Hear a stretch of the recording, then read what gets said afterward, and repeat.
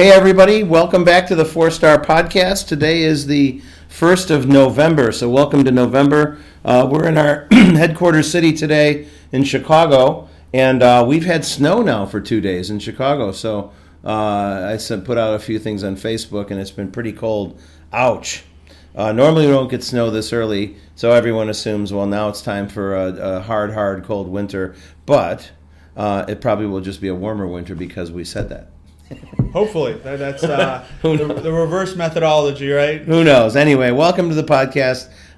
Brian Castle, I'm here with Mr. Christopher Reardon. Christopher Reardon, welcome to the podcast. Thanks, Brian. Glad to be here. And everybody knows Chris, for those of you who have been with us before, Chris is our 4-Star Director of Development. I call him the master of all things portfolio, trading reports, still loves his Cleveland Indians. He's the caretaker of the new Golden Doodle puppy Hudson. We have Hudson updates regularly. And Chris was raised near the Factory of Sadness, now the home of the resurgent, but not so resurgent, Cleveland Browns this year, right, Chris? Yep, yeah, Browns and Bears both had a lot of optimism, and that's why they play the game, right? Ain't happening. That's why they play the games. And I'm Brian Castle, your founder and CEO of 4-Star Wealth Advisors here in Chicago. I'm an Eagle Scout. I'm a National Boy Scout Foundation trustee, a charter advisor of philanthropy, advisor to CEOs and insiders, chief investment officer of the firm, and dad to Evan and Quinn, the two amazing young men, and my wonderful wife, Tripty, and also a fan of the resurgent, but not so resurgent, Chicago Bears. So anyway, Chris, welcome to the podcast. Welcome, everybody. Let's get right into it. There's a lot happening. Let's go through the markets since our last podcast and what's happening and what our position is. Chris, do you want to give a review? Yeah, no, markets, it's been, I think a couple weeks now since our last podcast. Markets have been relatively stable, upward movements with the markets. Our positioning, getting a little bit more on offense. The one kind of defensive positioning we did have was in the international front, which we're starting to see trends peak up a little bit. So we're starting to take a little bit of that, get a little bit offensive with that trend that's moving in the right direction. But from an asset allocation front, for the most part, for the last 2 months, it's been pretty stale, pretty frozen. Pretty steady, right? Yeah. Not much movement there. So number one, still domestic equities, which is clear cut the number one leader. It's got, I think, almost 100-point lead, which is pretty significant over the tally second score. Yeah. Yep. Yeah. Over the second asset class. Next, we have international equities, which is in the second spot, and fixed income in the third spot. Both those are separated by about 15 tally points, like Brian had mentioned. About 15 points. So the trend before we kind of went to this steady, overall trend for the last 2 months was fixed income moving upwards, international moving downwards. We've seen that kind of stop for the last 2 months. So we're hoping to see international possibly start moving back upwards if the trends continue, if what we're kind of starting to see continues.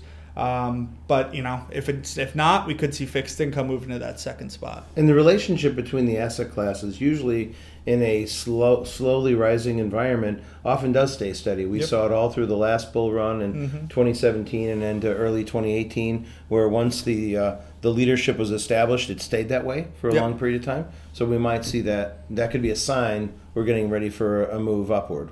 Yep. Yeah. Usually a lot of movement signals volatility. Doesn't have to necessarily mean volatility in the equity markets. It could be commodities. We could see oil, going haywire, and that could drive the commodities. But volatility of some kind usually drives it. So when it is steady like that, usually means things are, the VIX and volatility is down overall. Yeah. So that's good to see. And we keep now seeing new highs. In fact, today, November 1st, as we tape this at about 10:30 in the morning, we're seeing new highs on the markets again. So usually when you're in a market that's near new highs, then every day there's a new high. It's kind of a ho-hum thing. But then they start tallying up, 113 new high days and 114 new high days. The fact that each new up day is a new high isn't materially significant, but it sounds good, right? But we're probably hitting a new high again today, right? Yeah, new highs. A lot of that's off of news we'll get into after this segment. But so just to round out, I guess, just to reiterate, Number one right now, as we see, is domestic equities, followed by international equities, then fixed income, then commodities, cash, and currencies. Kind of rounds out our 6 asset classes as we rank them. And that's kind of the normal distribution when we're in a rising growth economy, when the markets are rising. So it's pretty consistent with what we've seen. Yeah. I mean, throughout, 17, most of 18 pretty much, or all of 18, it's been, 1 domestic, 2 international. I mean, that's pretty bullish. And all of our indicators are positive? Correct. So we are officially, if you do like a football, we keep talking about football, offense versus defense, where the offensive team is on the field, and we're looking and hoping, expecting to make gains. The price movements give us high probability that that's what's going to happen. So hopefully we continue to see the markets rising from here, and we'll watch it very, very closely, as we always do. Yeah, exactly. Right? So this week we had a lot of economic news. Yeah. So some of the numbers that came out this week, the third quarter, I should say, GDP numbers came in. It was at 1.9%, which was stronger than expected. It was down 1.1% from the second quarter, but people were expecting a much larger retraction. So overall, it was a pretty good number. I think the highlight of it, Brian and I were speaking about this before, was consumer spending, and the Federal Reserve actually spoke about this. The highlight was consumer spending, which came in at 2.9% on the third quarter, and that was up almost 2.5% from the year prior. So a big driver there, and we've talked about this for those of you that kind of listen consistently on podcasts. A big driver of this economy and the domestic market, and kind of shrugging off all this trade war, all this stuff going on, has been the consumer. The consumer spending has been amazing within the U.S. market, and as long as that continues to drive forward, we should hopefully continue to see at least a stabilization of the GDP number. Absolutely. Well, that GDP number is really interesting because people are talking it might go below 1% for the quarter, and of course this is the first shot at it, so there's going to be 2 more revisions over the next 2 months on this GDP number for the third quarter.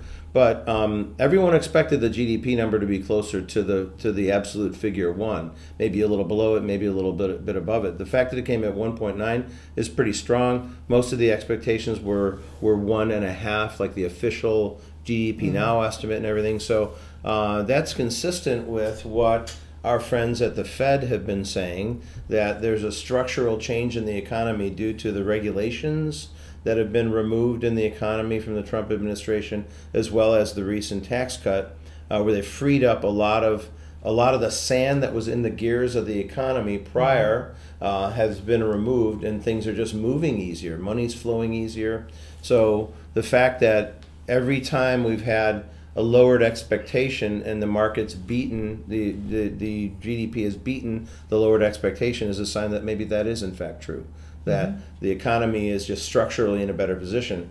Dave Altig, the chief of research of the Atlanta Fed, who we communicate with fairly regularly, had said now, at our July meeting, he said now the basic growth for the economy is about 2%, and when it was previously closer to 1%, but now all the structural changes have caused the base to be higher. Then when we're at a 3 or 4% quarter, companies are building up inventories and a lot of business activity. When we go below 2, then there's a contraction, and we've seen a contraction in manufacturing numbers and all that. Yep. And those listeners to the podcast over the summer have heard that, certainly in September and in October. So now, but if this is the bottom end of a kind of little move backward, and it's still only 1.9, that's actually a good sign. Yep. Yeah, and a lot of that contraction, like Brian said, the biggest number that's always highlighted is like business investment and then manufacturing. And a lot of that people link to the trade war, trade negotiations going on. So what we've seen on that front, as everyone kind of sees pretty much daily on the news, is it seems like we're getting closer to a deal. It's kind of a 2-step forward, 1-step back situation, but it's kind of getting closer and edging closer and closer. And if that can get resolved, we could see, a lift. Maybe it will kind of bounce back, maybe to 2.5 or, maybe closer to 3%.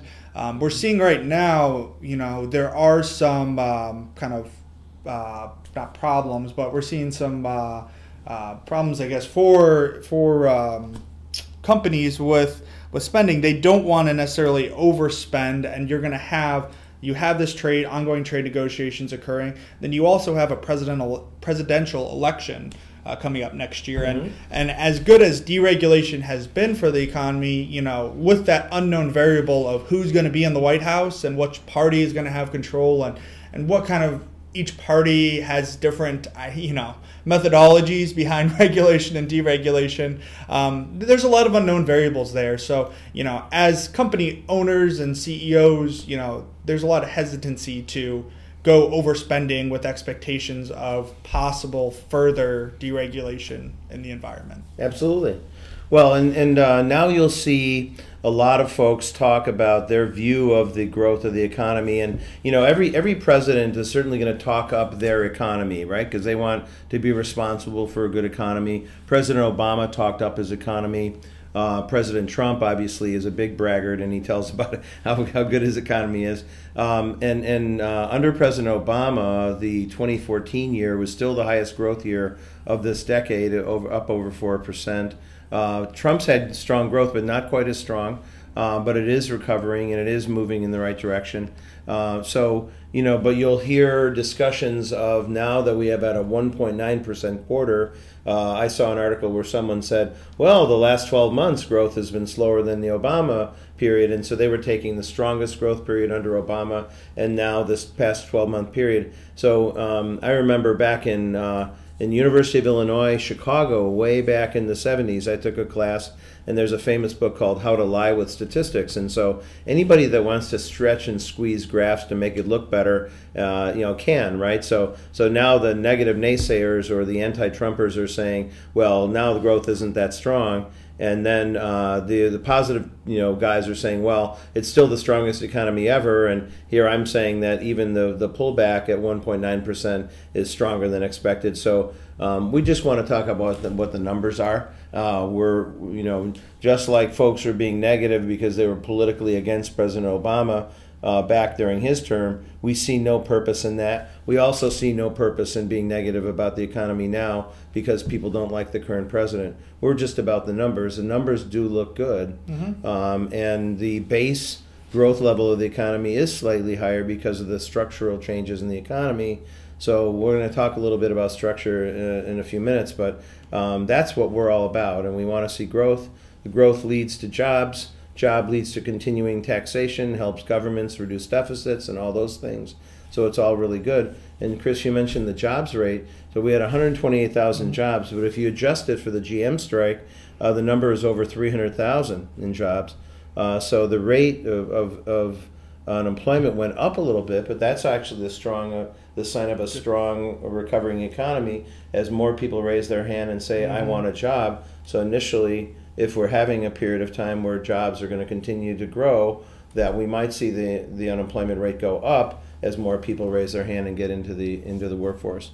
But we've had 20 months in a row of unemployment lower than 4%, which is pretty amazing when you think about it. Well, in the September, with that info with the 128,000 jobs, they revised the September jobs report number up to 180,000. So, and I think that's the backbone behind the consumer spending. When consumers are, unemployment's low, consumers have jobs, they feel that security, they're willing to go out and purchase a car, or they're willing to go out and spend a little extra for Christmas and stuff, and that's going to just drive, or the holidays in general, and that's just going to drive the economy and hopefully keep us chugging along. I mean, I think people were expecting a lot worse as far as the economy, and I think the American consumer has been that one unknown variable that people weren't expecting. Absolutely. Which has been good. Well, and then we've spoken before about tariffs and the possible deal with China and all those things. And tariffs have been structurally helping the American economy. There's certainly disruption to those tariffs. Certain industries have been tariffed and needed to be subsidized and that kind of thing. But the tariffs have been helping the predatory pricing that's caused by other countries subsidizing their industries to price below market and take market share from America. We saw it in textiles in the 70s. We saw it in steel in the 70s and the 80s. So now we're building steel plants in America. We're building industries that were long gone here for many years. So the tariffs are really helping those industries recover and more employment growth. So that's another reason why structural unemployment has been low. Well, and to that degree, the latest tariff news was out of Airbus. And Boeing, and obviously Boeing's got their own problems going on. But the thing that people didn't realize is Airbus was being subsidized by the EU to compete. And everything aside, America doesn't necessarily. We're a capitalistic environment, so we want to make competition. We want all that. So when you have the competition for Boeing, the main competition being Airbus, I think together they're like 98% of the airplane market. When you have one of those counterparties being subsidized by the government, driving the price of the airplanes down, all that, it's going to kill off Boeing. And then you're going to just have a single one, and then they can gouge pricing. So there's definitely a methodology behind it, and it's it'll be interesting to see how it plays out. That's for sure. While the American economy has been fundamentally restructuring itself to afford stronger growth, we've talked about this in previous podcasts as well. We continue to see the worldwide economy slower, and we've seen, to get America out of the ditch of 2008 and 2009, we did quantitative easings. We basically flooded the zone with cash to try and force inflation. It didn't work as well as it could have, but it did work. It kept us from going into deflation. The worst thing you could have is deflation, because if you know that the price of whatever you're trying to buy will be cheaper in a month, you're going to stop and you're going to wait, and cheaper in another month, you're going to stop and you're going to wait. So deflation is what every economic central bank wants to avoid, because that just kills the economy. So if you have all those structural problems in the economy, you can throw cash at an economy through quantitative easings and lowering reserve requirements, all the things that central banks do, and it still won't be enough if you've got heavy regulation, high cost, high pensions, all these things that are slowing things down. And that's what we're seeing around the world. The European Union, for example, still has not restructured much of anything at all, and part of it has to do with the way they're structured. They can't seem to make decisions. We've got the UK wanting to leave, and they're trying to structure a Brexit. They got another extension. Yep. Although France voted against it, they got another extension. So those are the hard things that need to be done. They're harder to do than to tax people or issue quantitative easings, because it takes governments in general to vote on these things. So to the extent that the European Union and other countries in Asia restructure their economy so they can grow again, well, then they'll do better. But until they do, though, they're going to lag America, because America's going through the restructuring. Has it been easy? No, it's been painful. But that's the way it has to be. Yeah, and you're seeing some of the kind of inclinations of, some parties in Europe maybe getting a little bit more popularity with that restructuring. I know in Germany is one of them. So it's they're starting to kind of see it a little bit. It's getting the inklings of it. But we'll have to see what it ends up with it. We've talked in the past about the European Union as a whole, whether it'll even be around in 10 years from now. There's a lot of challenges they're going to have to face. Yeah, there are those that think the European Union will not survive this. Yeah. I mean, there's good cases to be made, for both sides. I mean, there's definitely drawbacks to tying a bunch of separate economies together, especially to a single currency. So back to the U.S., there's one other statistic we saw that we thought was important to mention, that real estate prices that had been waning for a while, and just again, to full disclosure, the American real estate market finally bottomed somewhere around 2012, and ever since then we've seen a 7-year bull run in real estate prices until about a year ago. So the fact that we have a 1-year pullback in real estate prices after such a long advance is not surprising. Nope. But when you're going through that 1 year, people get nervous, people get upset. I know the real estate brokerages around the country have seen slowing sales because pricings were slower. Well, the good news is that last month real estate prices edged higher for the first time in 16 months. So that could be a sign that all the forces that were the headwinds getting in the middle of the real estate pricing market might have cleared now. Mm-hmm. And maybe 1 month isn't a trend for sure, but if we're seeing prices move up 1 month now, maybe we'll see a couple months together, maybe real estate prices will recover again. Well, and that's another repercussion of I do not know if we mentioned this, but obviously on Wednesday this week, the Federal Reserve did lower the rate by 25 basis points again. Right. Drop the Fed funds That rate. certainly gooses the real estate prices. Yeah, so some of that's gonna definitely help stabilize that market. And we talked about this for those of you that have listened about a year ago when it was an opposite trend. We were going to a tightening environment. We kind of saw the exact opposite. We saw it slowly starting to kind of cut it off, which is to be expected. I mean, this is, expectations there. But I think it also lends to the fact that consumer spending, all that. I mean, the consumer's mentality now is kind of they have jobs are good. They're in a safe environment right now. I think, business investment has been sluggish, but I think as far as job security right now, we're in a pretty good place. We are. There's some other unique things happening in the market, and Chris, you were talking to me earlier about coffee prices. Oh yeah. So this is another interesting and most of our listeners, I'm assuming, drink coffee or like to indulge in going to their Starbucks, every morning. So coffee prices over the next 6 months to a year, you could see for specialty coffees. I think Sumatra, you see all these very exotic coffees when you go into Starbucks now or really any grocery store. We could see that skyrocket, that price. What we're having is you have these large coffee plantations down in South America, which is where Arabica coffee is from, which is kind of the premium coffee bean. These large plantations are driving down the price per pound for coffee. If you want to compare it to like a Walmart, they're driving down that price. And then you have these smaller, more boutique coffee plantations. And what's happening is they're unable to make a profit off of the lower price that they're selling it for. I think the threshold's $1.50 per pound. So once they get underneath that $1.50 figure, they're losing money. So what we're starting to see, the trend now in South America is those smaller boutique farmers are pivoting to whether it's bananas or they're agricultural. They're pivoting to another agricultural product. So what we could see is we're going to see less diversity within there for specialty coffee beans and stuff.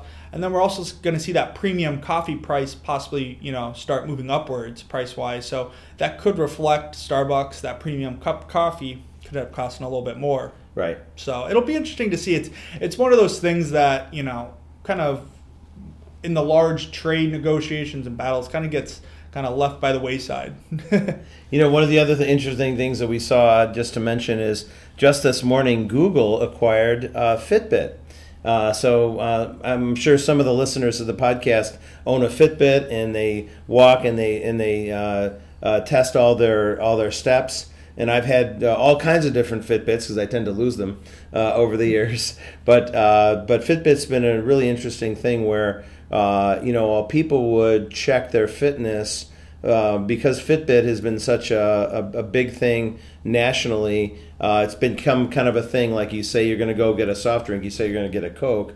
Well, people will say, let's check our Fitbit as a generic term for checking the number of steps that we have. And in fact, I talk with our family about, hey, let's go get some Fitbit, meaning let's go walk, go take a walk in the morning. Anyway, so we talked at the expense of some of the recent IPOs. We had a discussion about IPO pricing and how bad, and people were saying, oh, IPOs are terrible and it's been a bad run for IPOs. But it really wasn't the IPO structure. IPOs, that's a neutral thing. It's the quality of the IPOs. So we were talking about Lyft and others that didn't do as well. Well, here's one that did do well. So Fitbit came public, did reasonably well, and to the point that they continued to grow and do well, and then Google decided to acquire them. So just as like a closing the loop on the IPO discussion, there have been a lot of bad IPOs, but it's not the IPO structure's fault, it's the company's fault. In this case, Fitbit did well and was acquired by Google. So let's hear it for Fitbit. Congratulations. Yeah. So, and then, Chris, you talked about how Fitbit and Google together could be quite a juggernaut against Apple and the smartwatch, right? Yeah, so, if you rewind back 5 years or so, you didn't have the Apple Watch. Fitbit was really the big player. And you had the health bracelet, you almost had they were kind of moving towards that smartwatch look with them. But then Apple came in. Apple's a big disruptor, and they kind of came out with their Apple Watch, and that has a lot of health, similar, step counting, a lot of those health benefits built into that Apple Watch. But obviously the benefit of being built around the Apple ecosystem. So you have, texting, phone calls, all that. So, I think that, looking at that, Fitbit definitely had some limitations. And I think now Google saw that, and they're trying to compete with Apple, as one of their main competitors. And Google does have their Google smartwatches.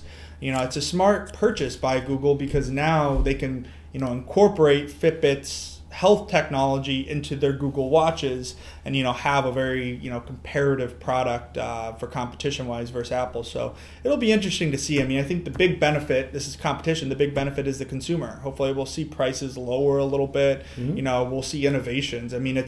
It's been incredible having Apple has that one where you can get I think it's an EKG or ECG, where you can see if your heart's in rhythm. EKG, yeah. Yeah, you can see if your heart's in rhythm, and that's incredible for people that have problems or have heart issues to be able to see, are they in rhythm now? Because if you didn't have that watch before, you're just kind of hoping. Now if you're feeling a little unknown variable there, you can just kind of do the test and know you're in rhythm and you're all good to go. So it's incredible. I seem to remember a commercial, better life through technology, right? That basically is. And that's one. Now you don't have to go get tested all the time. You can just, all right, go to the doctor. I'm in rhythm. I'm good to go. Yes. So it's incredible. It really That's great. Well, good. Well, I did want to make some comments as we come near the end of the podcast here today. So while we're seeing a resurgent American economy, had a strong growth period, then we had a little slowdown this summer. Maybe it looks like it's recovering as we get into the next quarter, and a lot of the estimates are going higher. We still see it's a national economy. We talked about real estate, and real estate prices in aggregate are growing again this past month, but there's always little pockets where it's not happening, right? And that's, they always say real estate is all a local market for sure. I know the New York real estate market has been really difficult. High-end condos have gone down 20-30% in value and that kind of thing. So we might still see some negative pockets there.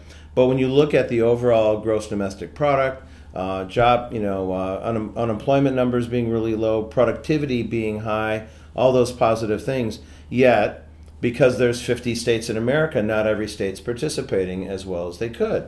And some of the states that are not participating as well are California, our home state of Illinois, our headquarters here in Chicago. We also see the problems in New York, some of the other high tax, high regulation states. And so we took a look at that.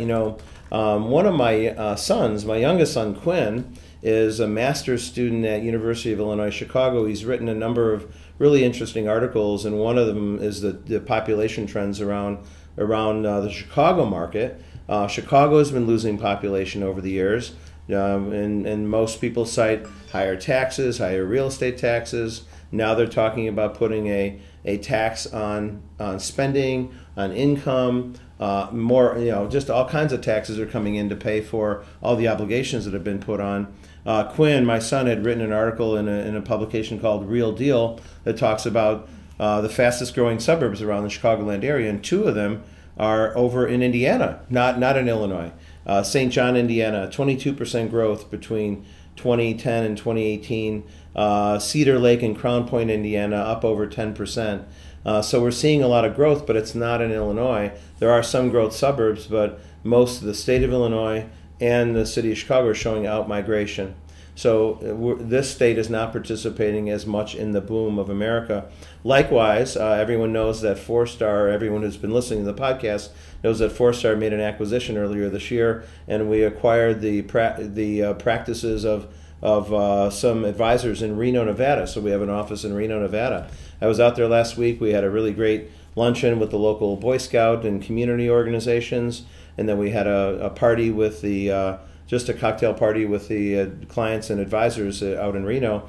And just to watch the vibrancy of the Reno market, real estate's strong in Reno. People are coming over the California border to Reno and other places in Nevada along Lake Tahoe.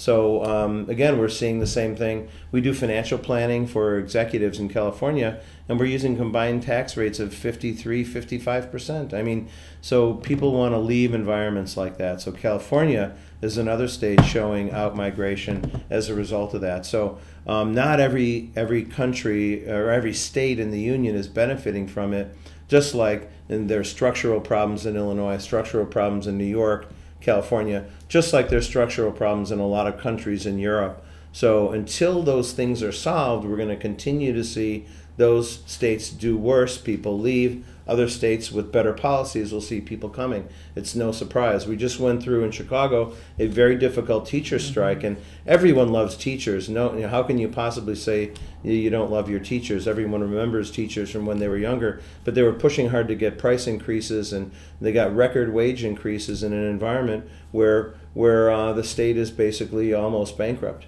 And so it's pretty hard to see how that stuff should be happening. So it's a very difficult environment for certain states caused by themselves. They need to change their policies to make things better. Well, and you have a lot of these states that are, have not great natural resources, just great cities, historic cities like Chicago, you're talking San Francisco, but, it's a competition too. So you do have, states that maybe don't have as recognizable cities, on the whole. You have the Indianas, there's Indianapolis and stuff, but as far as, mega players in the world market, they don't really compete with Chicago. So you have these states that are looking to attract more and more and more people and grow their population and all that. So, it's competition. They're going to lower their taxes. They're going to say, come on over here, vote with your feet, come over here. It's easy. Right. And so we see this play out on a statewide, state by state stage, or on a worldwide stage between continents. The places to live that have strong economic underpinnings that incent growth instead of overtax it and overburden it. That's where people want to be. That's where growth wants to be. And so until those states figure this out, or those continents figure it out, they're going to continue to lag, which is unfortunate. So here's hoping things change. Even our President Trump moved from New York City today, was announced, to Palm Beach, Florida. So apparently he's gonna domicile in Mar-a-Lago. I guess they have lower taxes in Florida, don't they? Right. Yep. So is that any surprise? Compared to New York. Anyway, so here's hoping that the high tax states figure it out. And I think, Chris, that's all we have for today, huh? Yep. All right. Well, thanks, everybody. We've carried on long enough for today. We'll be back in a couple weeks. Thanks for listening to the 4 Star Podcast, and we'll be back in a few weeks.